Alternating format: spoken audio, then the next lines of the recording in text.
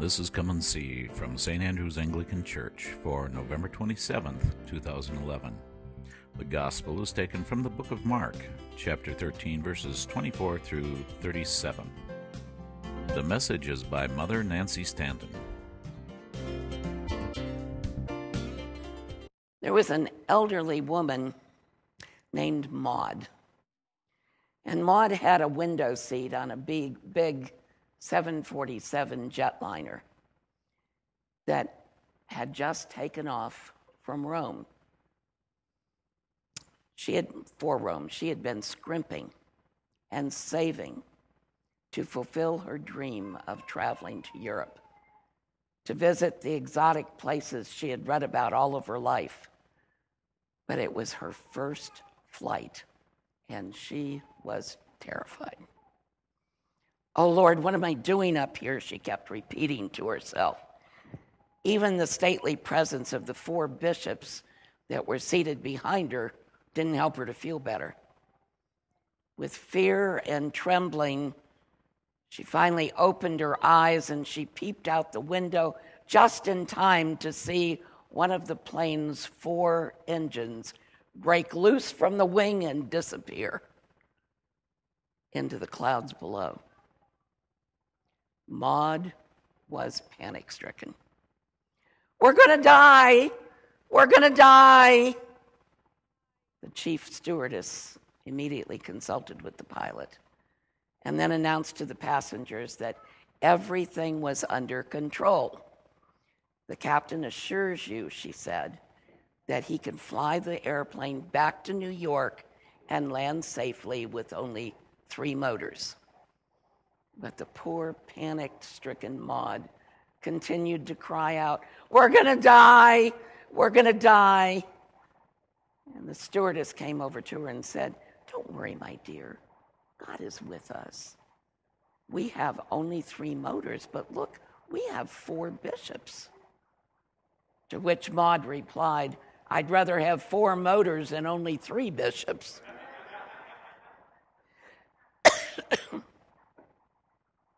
Our Lord has told us today in the gospel that we do not know when the time will come. In our story, Maud was certain that hers had arrived, quite unexpectedly, right then and there on that plane to Rome. But because we don't know, and as our Lord also has advised us today, we need to be ready. As you can tell by the different colors of our vestments, we've entered into a new season. It's a different season of the church's liturgical calendar. In fact, it's not only the first Sunday of Advent, but it's also the first day of the church's new year. Until the end of the liturgical year, on the Feast of Christ the King next year, we will be primarily hearing passages from the Gospel of Mark. But what is the purpose of this season of Advent? I'm sure that you would all answer this question by saying that it's the season in the church year which leads to Christmas. So in order to better understand Advent, we have to understand the origins of Christmas, which was not celebrated by Christians until the 4th century. The pagans of that time saw the world as a great cosmic struggle between the powers of darkness and the powers of light. And they noticed that at different times, darkness seemed to be getting more of the light, so to speak. They were watching, if you will, 2 great cosmic wrestlers. And at this time of the year, it appeared that the wrestlers called darkness would seem to be getting the upper hand because the days were getting shorter, at least until December 21st, when at that time they noticed that the tables were beginning to turn and the sun was regaining its strength. And so when they saw this happening on an annual basis, the pagans celebrated the resurrection or the return of the light of the sun. It was called a sun feast, marking the transition of time from darkness to light. When the Christians came along and took over this pagan notion, they said it's a pretty good idea. Not a bad idea that you've got here. After all, we know that if you're really talking about darkness and light, the only real darknesses of this world are the darknesses of sin and the darknesses of death. And the only light in this world is Jesus. So we'll keep your ideas. But what the Christians did, as it were, they took the word sun, S-U-N, and they took out the middle letter U, and they changed it to an O. So the sun they were talking about was Jesus, the Son of God. And they made this time of the year a celebration when we would get ready for the tables to be turned. In the great struggle, this was the time when sin and death would now be overcome by the light of the world, Jesus, the Son of God, the S-O-N of God. So they called this time Christmas, and they made Advent the time of considering an end of darkness and looking forward to the upcoming light. Makes sense, right? Makes a lot of sense. Thus it is that the readings, especially during the first 2 weeks of Advent season each year, look forward to the end of time, the need for us to be prepared. This theme of preparedness was in the news a few years ago a great deal. Do you remember Y2K? Boy, we were all prepared.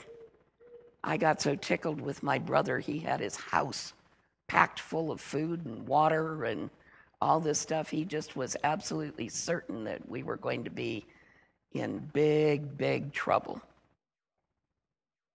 Well, I suppose we could have been. The Y2K crisis threatened to shut down much of our modern technology, and that could have been a problem. Pat, were you worried about the computers at that time? It was a worrisome time. And I'm sure that some of you scurried around making sure that your own computer systems were Y2K proof. And why did you do that? Because you knew if you didn't, you'd be playing with fire. If you weren't as prepared as possible, you would wake up on New Year's Day and find that all of your computer systems were down. And in this day and age, boy, would that have been a panic situation. Just think of what all we put on our computers. I bank on mine. I do all of my banking on mine. I haven't been inside of a bank in years. I work on my sermons on mine. I pick up stuff that I think, ooh, that's going to be coming up, and that would be something interesting to maybe look into to put into a sermon. I keep track of my family's birthdays. Now, you may think that's a simple thing, but when you have 6 children and 6 spouses that go with them, and 20 grandchildren that go with them, and the spouses that go with them, and 19 great-grandchildren, that is not a simple thing. If I lose it, I'm in trouble. I couldn't remember probably anyone's birthday but my own children and maybe a few grandchildren. So I really count on my computer for a lot of things, and I'm sure that many of you do too. It's the same in our spiritual lives. We need to constantly be ready because we don't know the day or the hour. And suppose we knew when the end would come. Would we live different lives? How? How would we live different lives if we knew? One author suggests that if it's not too early to give some things away this Christmas, not just on Christmas Day, but during the days leading up to December 25th, we could call these daily gifts our Christmas projects. Maybe one per day from now until then. A few suggestions might be mend a quarrel. Seek out a forgotten friend. Dismiss suspicion. That's a biggie. It's a biggie. Write a long overdue love note to someone. If it's just to say thank you for you being you. Hug someone and whisper to them how much they mean to you. Forgive an enemy.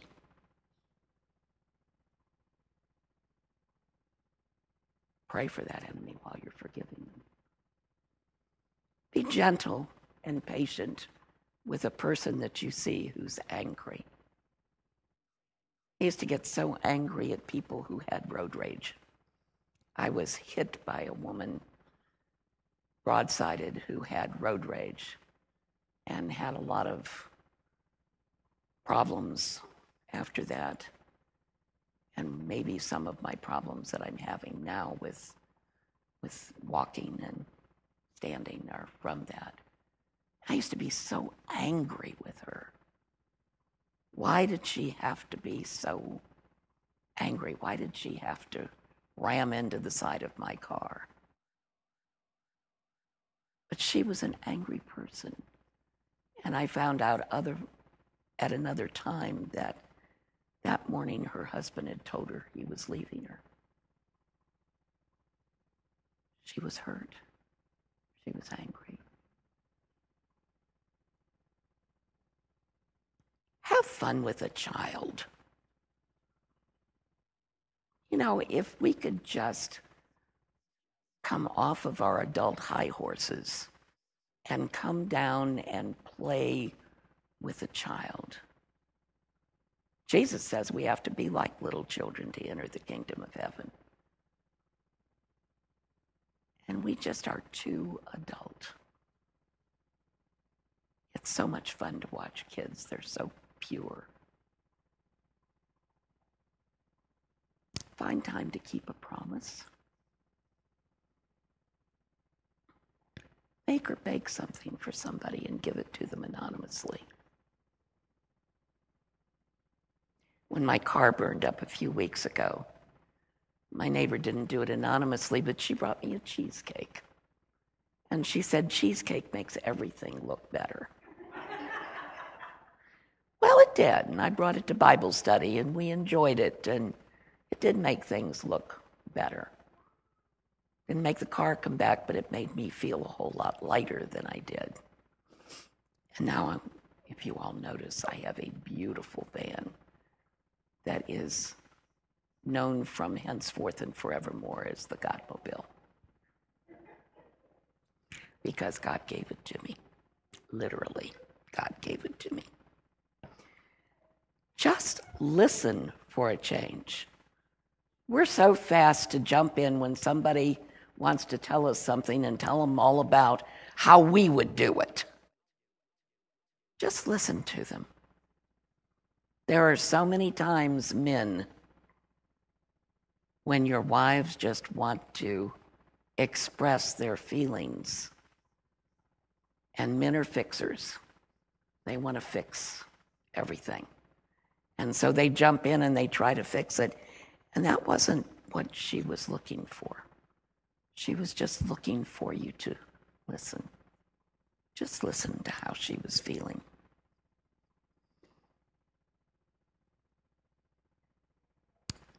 enter into someone else's sorrow. We don't want to do that. We'll listen to what they say and I'll pray for you. We turn around and walk away. Really enter into their sorrow and understand how they're feeling and how tough what they're going through really, really is.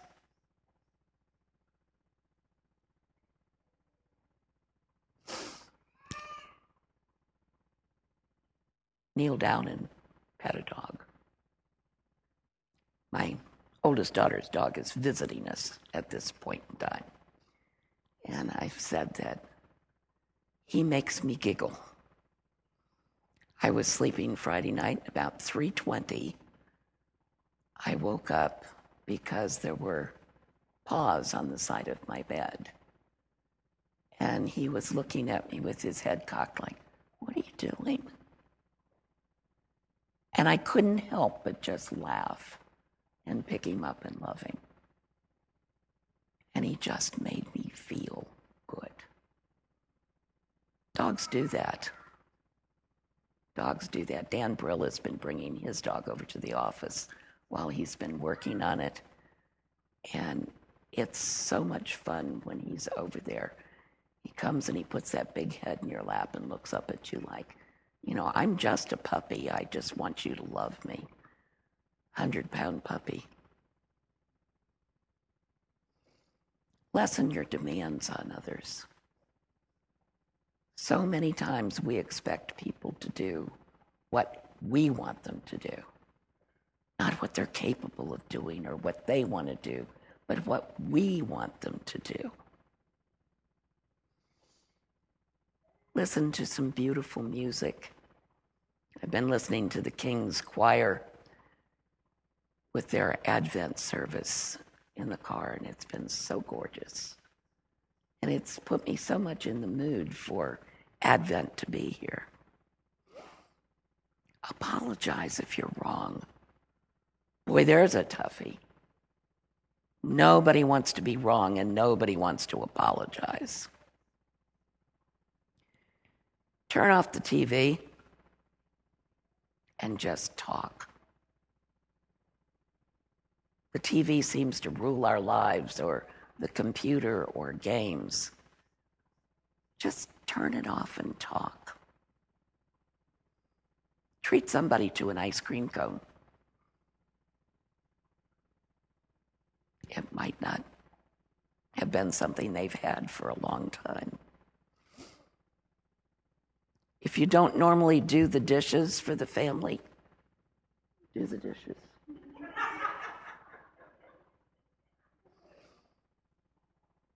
Pray for someone who's helped you when you hurt.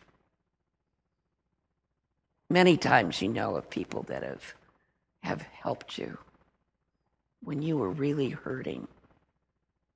And maybe that person needs for you to pray for them for a minute. Do you ever wake up in the middle of the night and feel that God was asking you to pray for a certain person? If you do, stop and do it. There's probably a reason. Encourage an older person. A lot of times older people are really having a tough time. And one of the things that I realize as I get older, and maybe some of you do too, that as you get older, your body may fall apart, but your brain seems to be back when you were 25. I don't feel old here.